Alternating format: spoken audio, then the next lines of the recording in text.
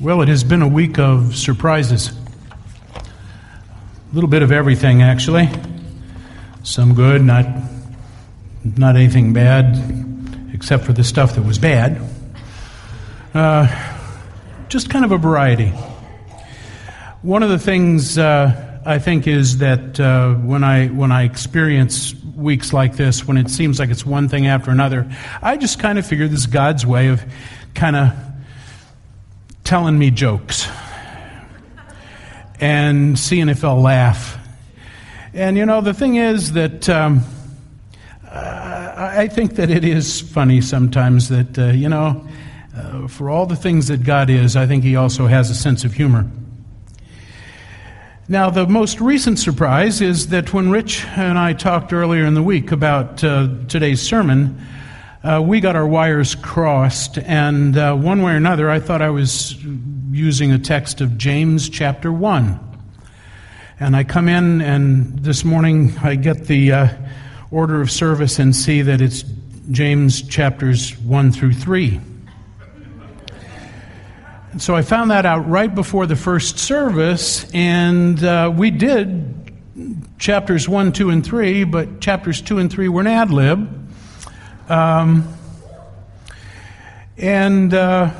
It's not going to be so much an ad lib now because I already did it once. But, the thing is, on the heels of a week of surprises, I get to ad lib. Isn't that just wonderful? The folks in the first service got a bigger laugh out of that than I got from you guys. But trust me, I'm looking forward to what the Lord's going to have to say to us today. And let's just open with a word of prayer. Father, I want to thank you that we are here this morning. And I want to thank you that you have given us your word and access to you 24/7, 365. Lord, I just pray that you would be with us this morning. Help us to open our hearts and our minds to you. Father, I really have nothing to say to these people unless you bless it. And so I would just pray this morning that you would bless what we do here. And we pray these things in Jesus' name. Amen. Now, the book of James is a book that has had a lot of controversy about it over the years.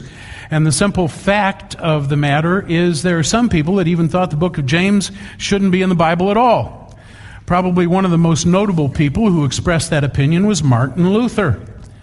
Martin Luther referred to the book of James as an epistle of straw. In other words, worthless.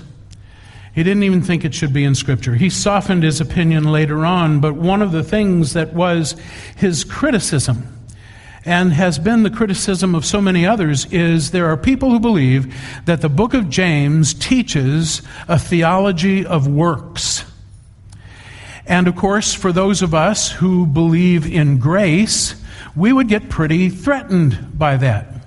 People have said that the book of James doesn't agree with what the Apostle Paul says in so many of his letters, and yet there are people who have done very serious analyses of James versus some of the things that Paul wrote, and lo and behold, they don't disagree with one another at all. It's just that you have to look at their contexts and what they're trying to say. So one of the things that I want to do today after a bit is take a look at the book of James in terms of what it says, and in some regards what it doesn't say. But there's another criticism that has been leveled at the book of James that I want to mention as well. And that is that people have said that there is no theme per se to the book of James. Maybe a lot of themes here and there, but that it's disjointed, it's disorganized, it jumps around. And so it's more or less by some looked at as a collection of things about this and things about that really doesn't hang together.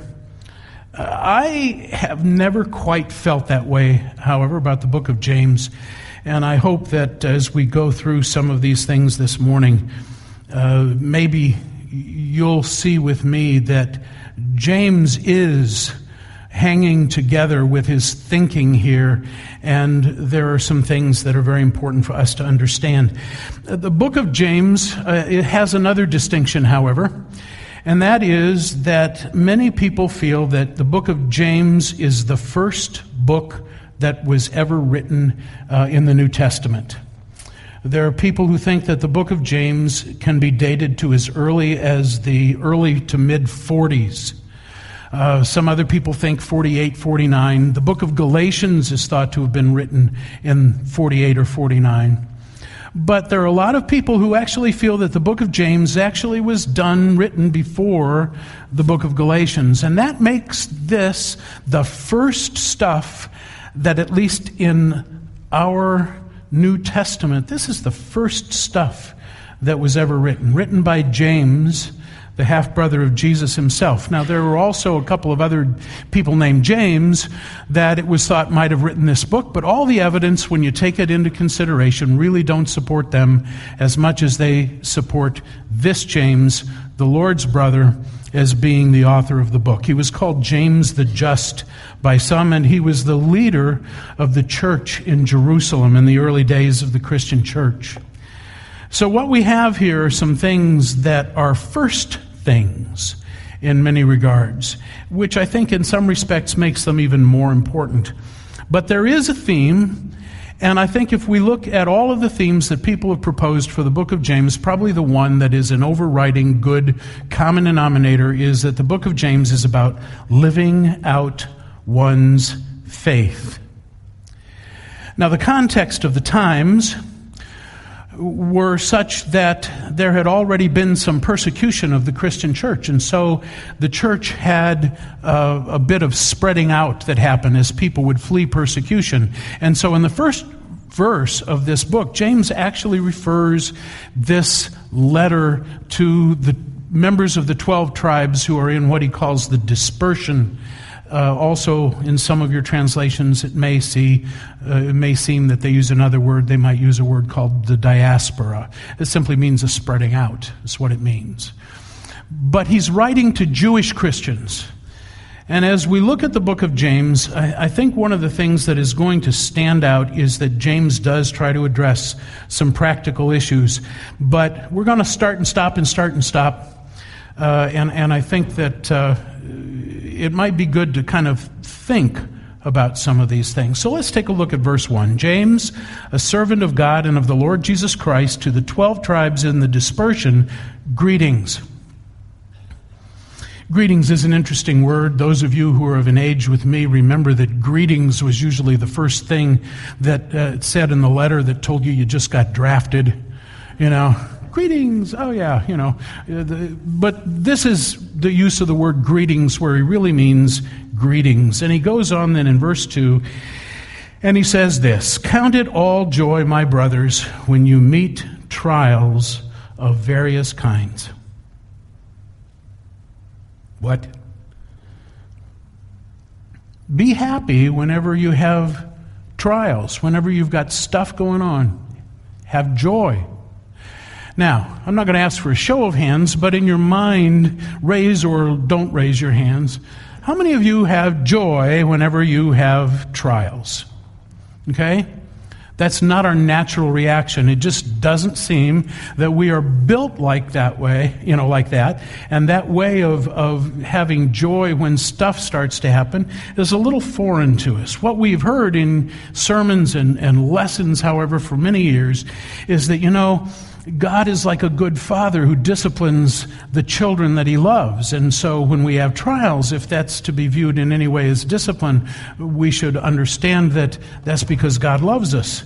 We're also told that, that's a way of growing our character. When we have to go through things, we get better, we get stronger, we endure, we persevere. We do all these things, hopefully, that represent growth. Okay, let's see what James says. As we move on to verse 3, he says, "For you know that the testing of your faith produces steadfastness, and let steadfastness have its full effect, that you may be perfect and complete, lacking in nothing." Now, this word steadfastness can be translated different ways. A lot of times it's translated perseverance. Sometimes it's translated as just patient enduring. But the idea is that what James is saying is that the steadfastness that he's looking for in terms of development here is just that. It's enduring. It's putting up with these things. and is putting up with these things and enduring for a reason, that we would become full and complete, lacking in nothing. Okay? So you can already kind of see that behind this concept, James is thinking about something that God is doing. We don't necessarily understand it, but that's how the book starts off. So, what do? I think sometimes when faced with trials, and in this day and age, just about anything that you want to think of can be a trial. It can be a trial that you've got a test that you haven't studied for. It can be a trial that you're out of gas and you need to be someplace. It can be a trial that you get a big bill you didn't expect getting. It can be a trial that you lose your job. It can be a trial that you have an accident. I mean, just the list is endless when we stop to think about trials. What James says is count it all joy when that stuff happens to you. I want you to remember that the next time something does happen to you. But look at what he says in verse 5.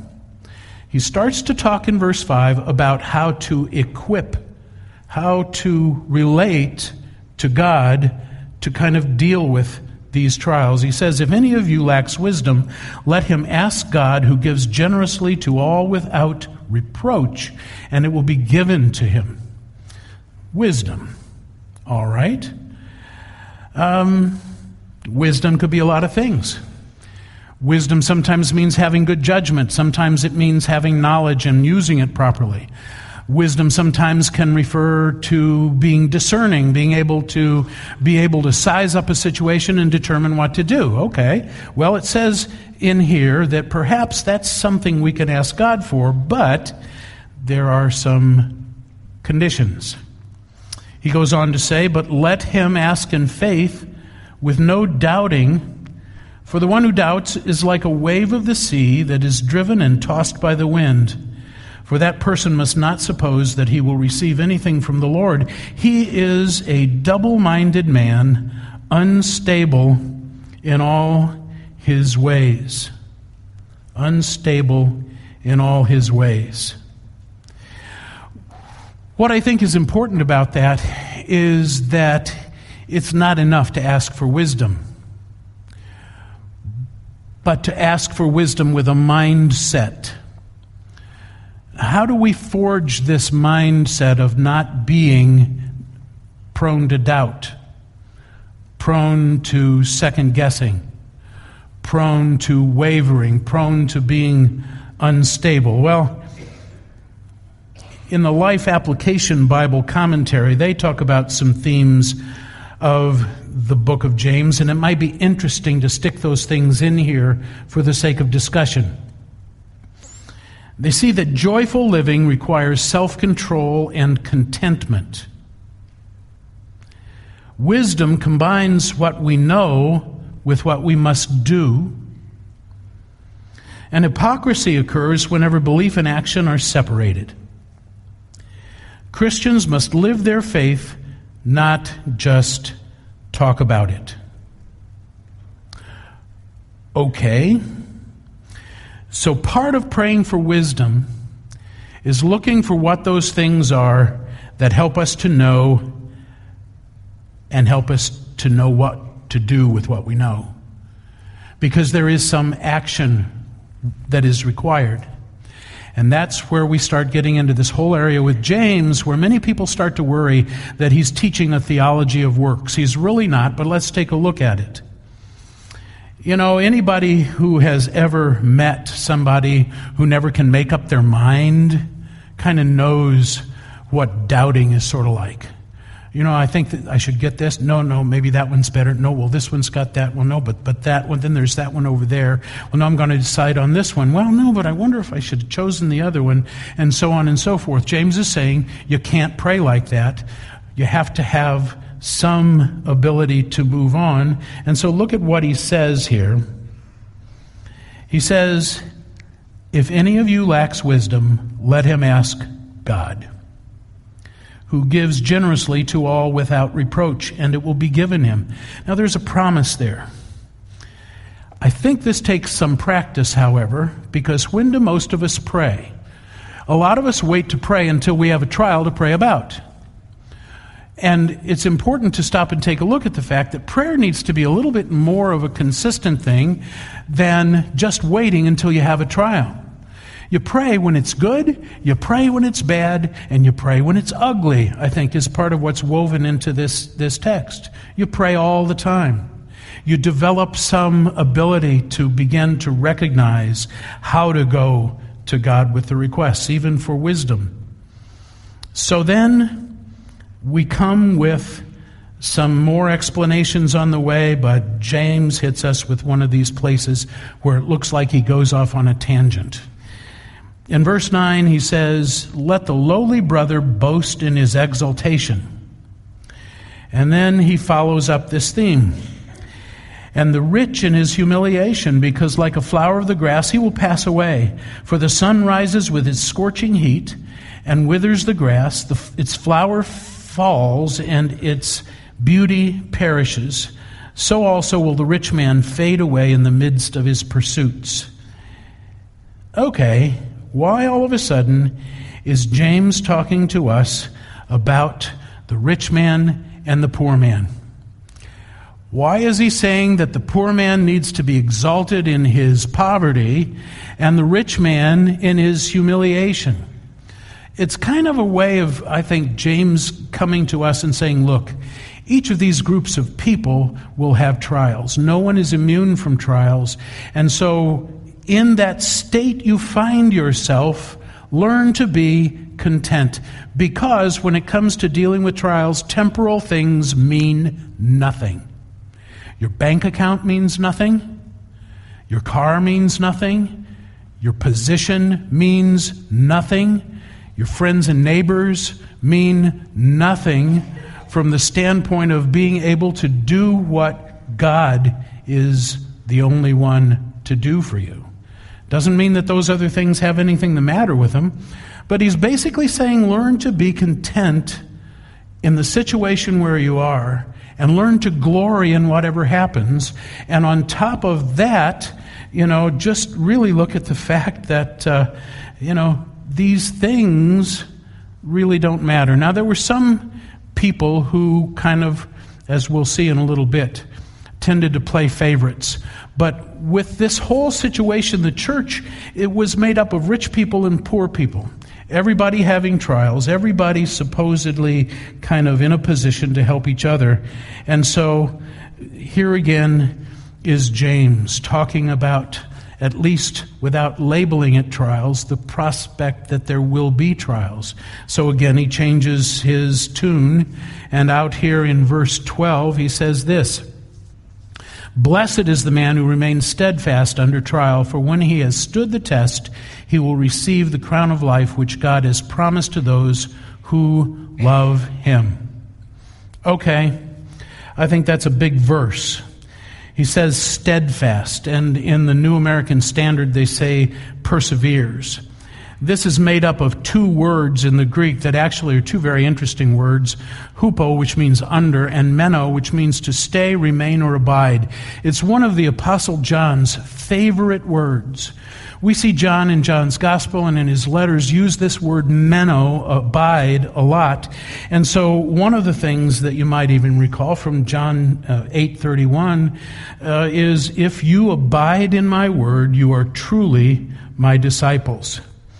And in other places, that word abide comes up. One of the things that the New American Standard tries to convey, maybe a little better than the English Standard Version, is that when a person perseveres under trial, when he has stood the test, he will receive the crown of life that God has promised to those who love him, but he has to abide in that process. And in that regard, not run away from it, not shirk the opportunity to do what God has called him to do. And so it's interesting to look at the fact that what James seems to be saying is that when we face trials, don't run away from them. Stay close to the Father, pray for what you need, be in the Word, and get right up next to that trial. Interestingly enough, one of the first times I ever taught anybody anything in this church was when I was about 10 years old, and there was a lady by the name of Dorothy Veerman that used to love to put me in front of people. And for one reason or another, she thought that I could do it, and so I got stuck doing a lesson once. And in the process of doing the lesson, one of the things that I did is I consulted a book which my mother had, and it talked about dealing with trials, and it talked about the strategy for how to get spanked.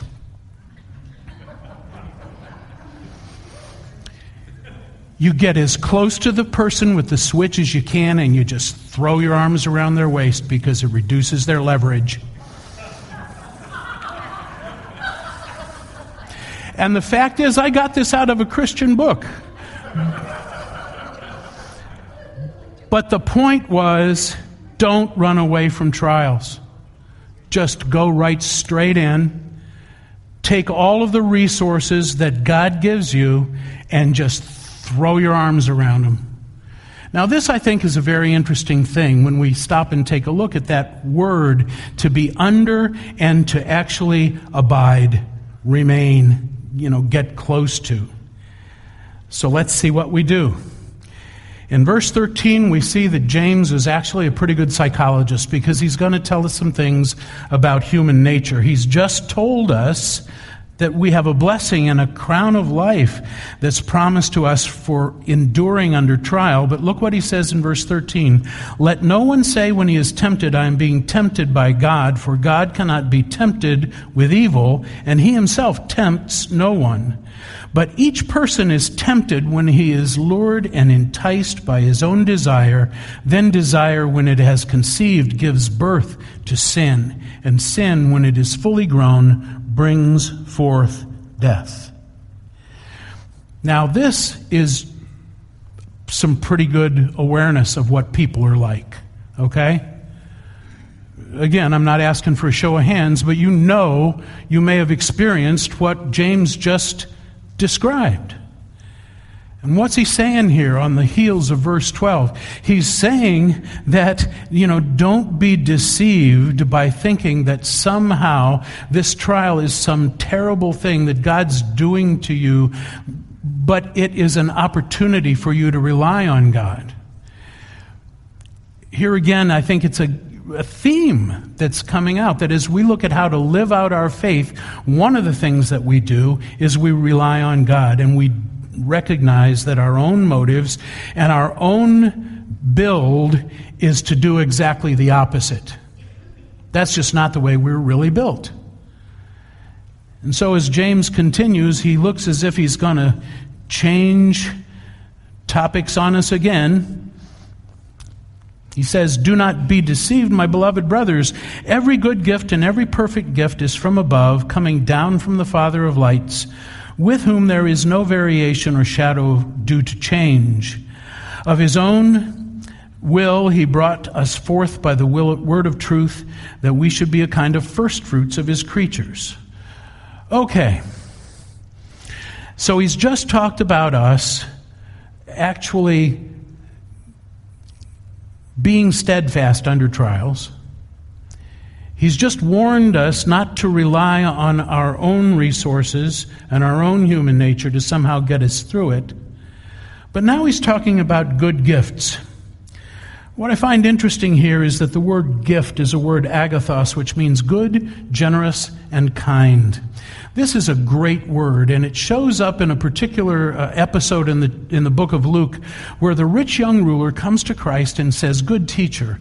That's how he addresses Christ, and Christ says, "Why do you call me good? There's only one good, and that's the Father." Here we see James saying that good gifts come from the Father, who is good. There is no one else, there is nothing else of which you can say in the universe that it is good, perfectly holy, completely good, without flaw, except God. And so James is kind of saying, look, from this God come good gifts. And these gifts are part of what help us deal with trials. In fact, the greatest gift of all, and we can see between the lines here, is the gift of salvation. And in regard to that, he refers to first fruits, and first fruits as if those Christians to whom he is writing are the believers who are the first fruits. In other words, they will be the representation of the fact that there will be more to follow. And so in the early days of the Christian church, what we see is James acknowledging that the church is going to get a whole lot bigger. It's one more reason to admonish these people to stand up under the trials that they're facing and to pray. You know, the fact is that another place that I look to try and find a consistent theme for the book of James talked about prayer. This month we're involved in considering prayer and concentrating on prayer. And what this particular author said, prayer is the proper response to trials. You have a trial? Pray. Your basement's flooded? Pray. You don't know how you're going to pay that bill or deal with that neighbor who is suing you for the fact that your tree hangs over their property line? Pray. Max Lucado, and I think I mentioned this the last time I was up here, has developed a thing that he calls the pocket prayer. Not that it's a be-all and end-all of prayer, but it's a thing that is a stimulus to pray. And the pocket prayer goes something like this: Father, you are good. I need help. They need help. Thank you. In Jesus' name, amen. Just that simple. What Lucado did is he looked at all the prayers that he could find in the Bible, and he boiled them down to what he felt were the common elements of prayer. And he condensed it into that pocket prayer, which really has them all. Now, the interesting thing is we can't pray if we're just using that prayer to be self-seeking. If it's just to get what we want, or if it's just to go ahead and kind of pad our motives, then that's not the idea here. The idea is that it should be central in life in all circumstances, and that it's part of how we would respond to trials. But unfortunately here James is going to be a psychologist again, and he's going to show us in these next verses how we very often respond to trials. Starting in verse 19, know this, my beloved brothers, let every person be quick to hear, slow to speak, slow to anger, for the anger of man does not produce the righteousness of God. Now there is how we usually respond to trials, okay? We get lit up instantly. We may react. I mean, I react, okay? Some of you might not know me as well as others, but I've got a pretty good trigger, and if you pull that trigger, guess what? I'm not who you think I am in a lot of ways. That's the way we respond to trials, and James knows that, and he says, look, you've got to watch it, because put away all filthiness and rampant wickedness, and receive with meekness the implanted word, which is able to save your souls. You know, don't get angry. Now, if I wasn't getting ready to ad lib, we would go to the Psalms and to Ephesians to talk about anger a little bit, but I'm getting ready to ad lib, so, all right. But he just comes right out and says, you got to watch what you do when you're dealing with trials, because your normal tendency, my normal tendency, is not to pray, not to ask for wisdom, not to go straight to the Word all the time, but my tendency is to react. So he changes subjects again. And in verse 22, he says, but be doers of the word and not hearers only, deceiving yourselves. Now, this is one of the places where people start to get upset with the book of James. Because, you know, don't just hear what the word is telling you, but do something about it. There it is. Grace plus works. You got to do something to earn your salvation, right? Wrong. James is not saying anything like that. But what he is saying is that, you really have to stop and look at the fact that there are things to do. Even the Apostle Paul in Ephesians 2:10 said that we were to have good works. There are good works that we as believers have been appointed to do. So James and Paul don't disagree with one another. James is putting it in a different way, in a different situation to different people here. But he goes on and he says, "For if anyone is a hearer of the word and not a doer, he's like a man who looks intently at his natural face in a mirror. For he looks at himself and goes away and at once forgets what he was like. But the one who looks into the perfect law, the law of liberty, and perseveres, being no hearer who forgets, but a doer who acts, he will be blessed in his doing." Now, what is interesting about this is that we can kind of take a look at the difference between a hearer and a doer. And James really does something here that I think I've missed before, but I want to just point out to you all so that you see it clearly. First of all, he talks about the hearer that just looks like at his own face in a mirror. What's he focused on?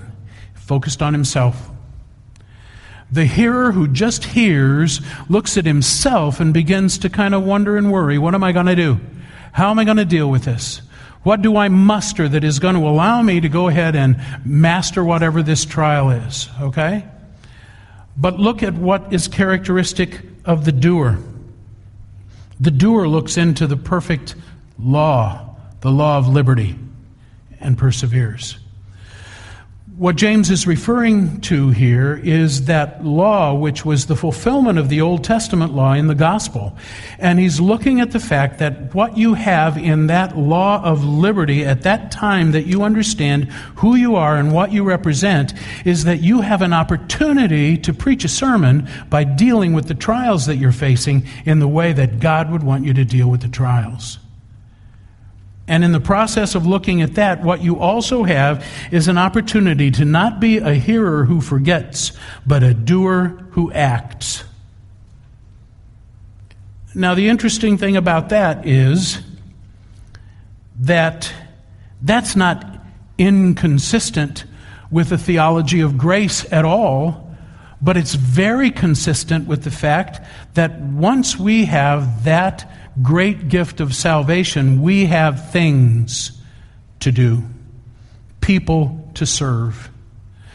If you look back at John 13:17, I believe it is, the Lord is basically, after he's just washed the disciples' feet, the Lord is commenting on the fact that blessed is the condition of the person who serves others.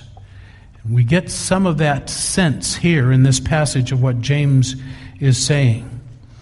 And so then we move on to verse 26. If anyone thinks he is religious and doesn't bridle his tongue, but deceives his heart, this person's religion is worthless. It kind of goes back with verses 19 to 21. It's kind of a footnote. Verse 27, religion that is pure and undefiled before God the Father is this, to visit orphans and widows in their affliction and to keep oneself unstained from the world. Visit orphans and widows. Serve people. Kind of a footnote to verses 22 to 25. What James seemed to be saying in chapter 1 is when you're confronted with trials, get busy. Now let's look at chapter 2. Because if we look at chapter 2 and drop down to verse 8, James is going to follow up a little bit after he's done some talking here about the fact that, there is a problem that might exist in the church with people being partial. And in verse 8 he says, if you really fulfill the royal law according to the Scriptures, you shall love your neighbor as yourself, you are doing well. But if you show partiality, you are committing sin and are convicted by the law as transgressors. For whoever keeps the whole law but fails in one point has become accountable for all of it. I think this is interesting because of the fact that here he's talking again about a kind of service, not showing partiality, but he's saying that we could be doing everything right, and if we do show partiality, we now are guilty of really having broken the whole law for all intents and purposes. James is simply saying, look, you've got your trials, they have their trials, but everybody in fellowship needs to be showing the proper attitudes to each other in order to support each other through those trials. And we drop on down in chapter 2, and he goes on so far as to say, faith by itself, if it does not have works, is dead. Now here's another one of those places where people get really upset with James. A lot of times I think back on the fact that I had a car once upon a time that was a sports car. It was beautiful. It was red. It had a beige leather interior. It was a Porsche. It had the little shield on the front and the whole thing. Okay? It looked classic. It was the biggest bucket of bolts I ever owned in my life. That thing sometimes couldn't even get up a hill. The thing was so bad. And the thing is, if you looked at it, there it is. Looks like a Porsche. Is a Porsche.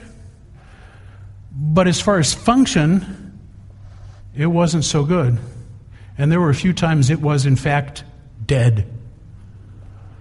Now look at this. Faith by itself, if it does not have works, is dead. In verse 26 of chapter 2, for the body apart from the Spirit is dead, so also faith apart from works is dead. Something's there, but it's not useful. It's not functioning. It's not doing what it was intended to do by any stretch of the imagination. And so James is combining that prospect of having faith, but then preaching that sermon by having the works that go along with it.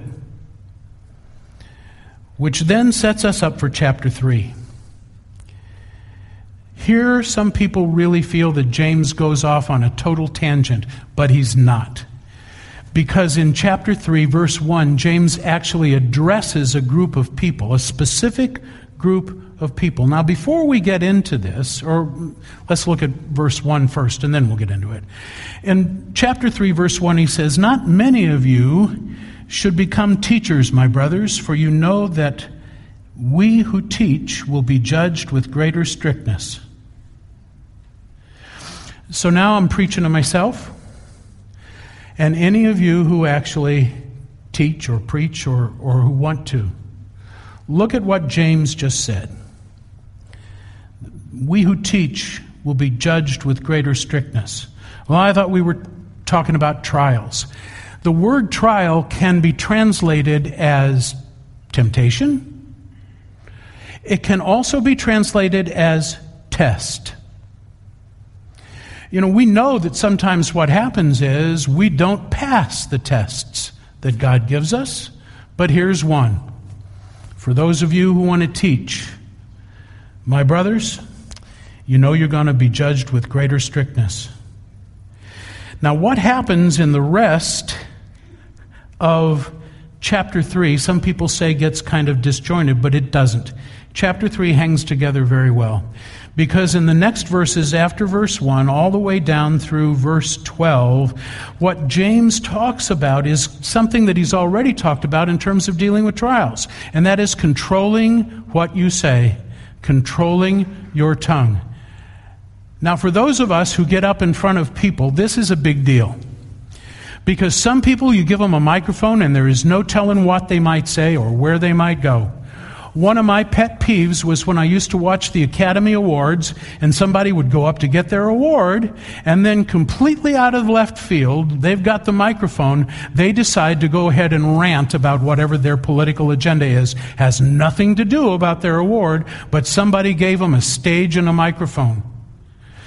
James kind of goes on, and it really fits. He's saying, don't do that. You know, the tongue is a small member, but it can boast of great things.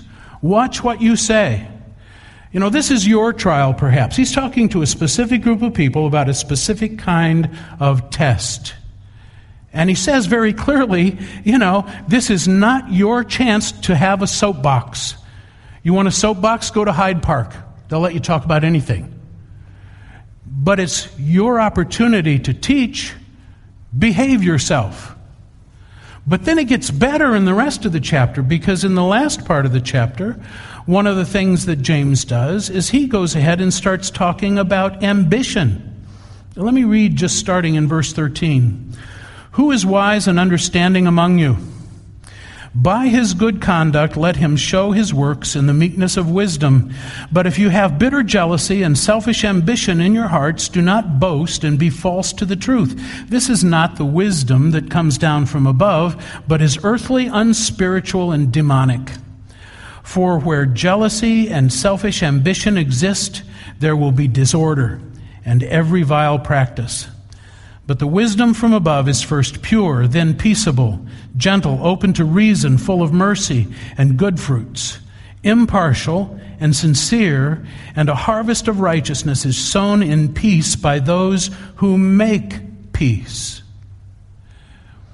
Teaching, preaching, being a lecturer someplace even, it doesn't have to be in the church, but taking that role does not mean this is your chance to make a name for yourself.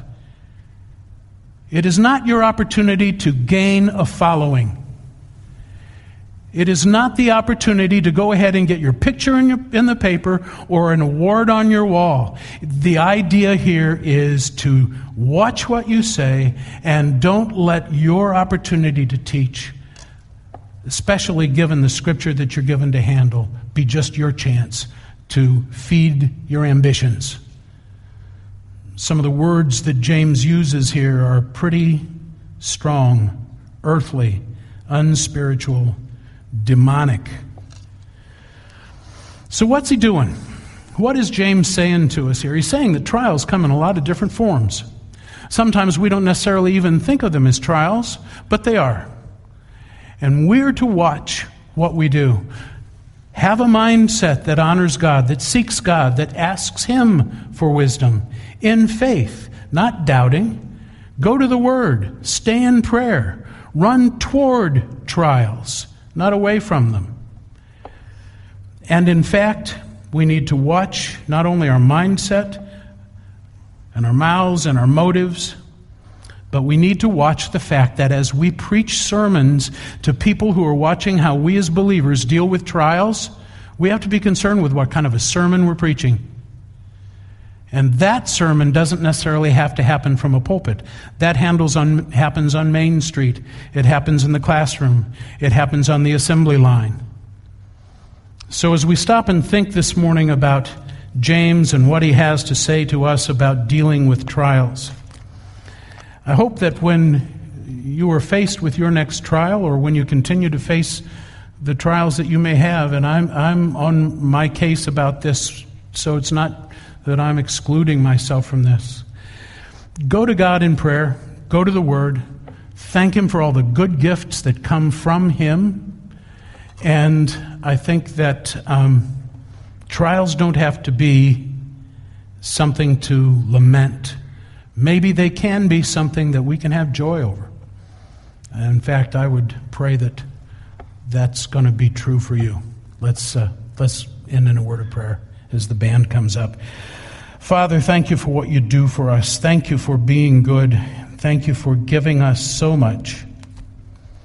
Father, help us to love you and to do what honors you. Father, help us to have faith, but help us to act as you want us to act and do the things you've appointed for us to do. Father, we'll pray for the strength. We'll thank you for the victory. In Jesus' name, amen.